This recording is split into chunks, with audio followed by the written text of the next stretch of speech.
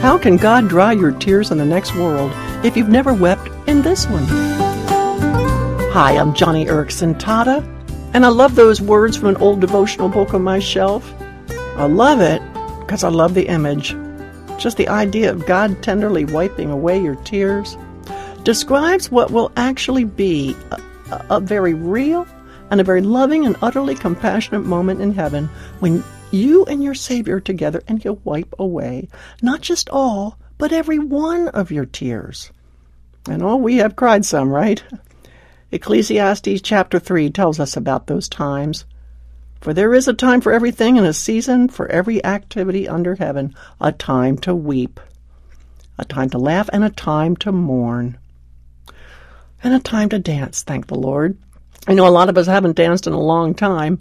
Physically, I mean, some of us haven't really honestly laughed a real laugh in a good while either.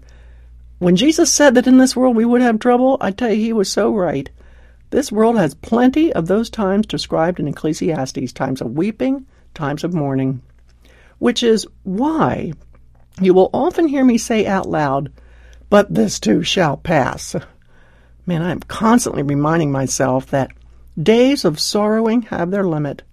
Heaven is about to burst on the horizon, and the good news is your earthly sorrows have a profound purpose in eternity.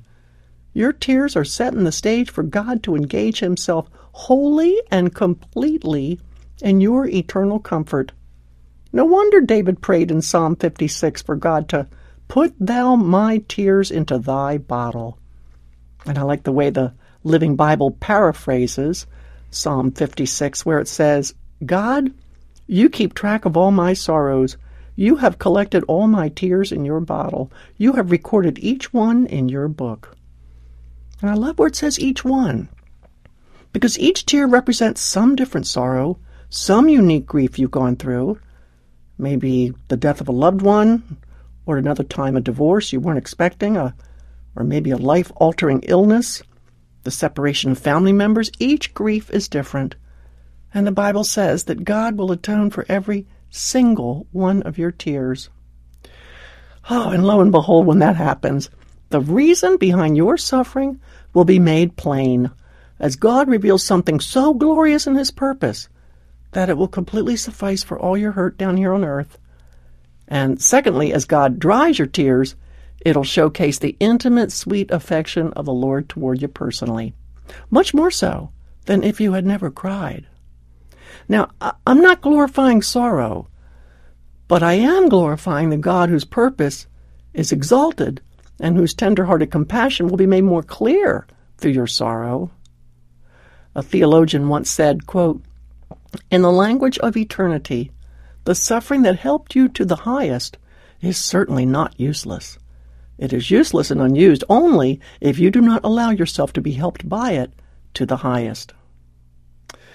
My husband Ken has gradually seen this. When his mother died back in 2003, his grief was overwhelming. Ken was her only son, and it devastated him when she lost her life to cancer. But his grief over that cancer made his heart a lot more strong and courageous when I was diagnosed with cancer. He sought out God so much more urgently. We may endure for a night, but joy comes in the morning. And when times of weeping come your way, prepare yourself with these assurances from God's Word. No tear will be wasted.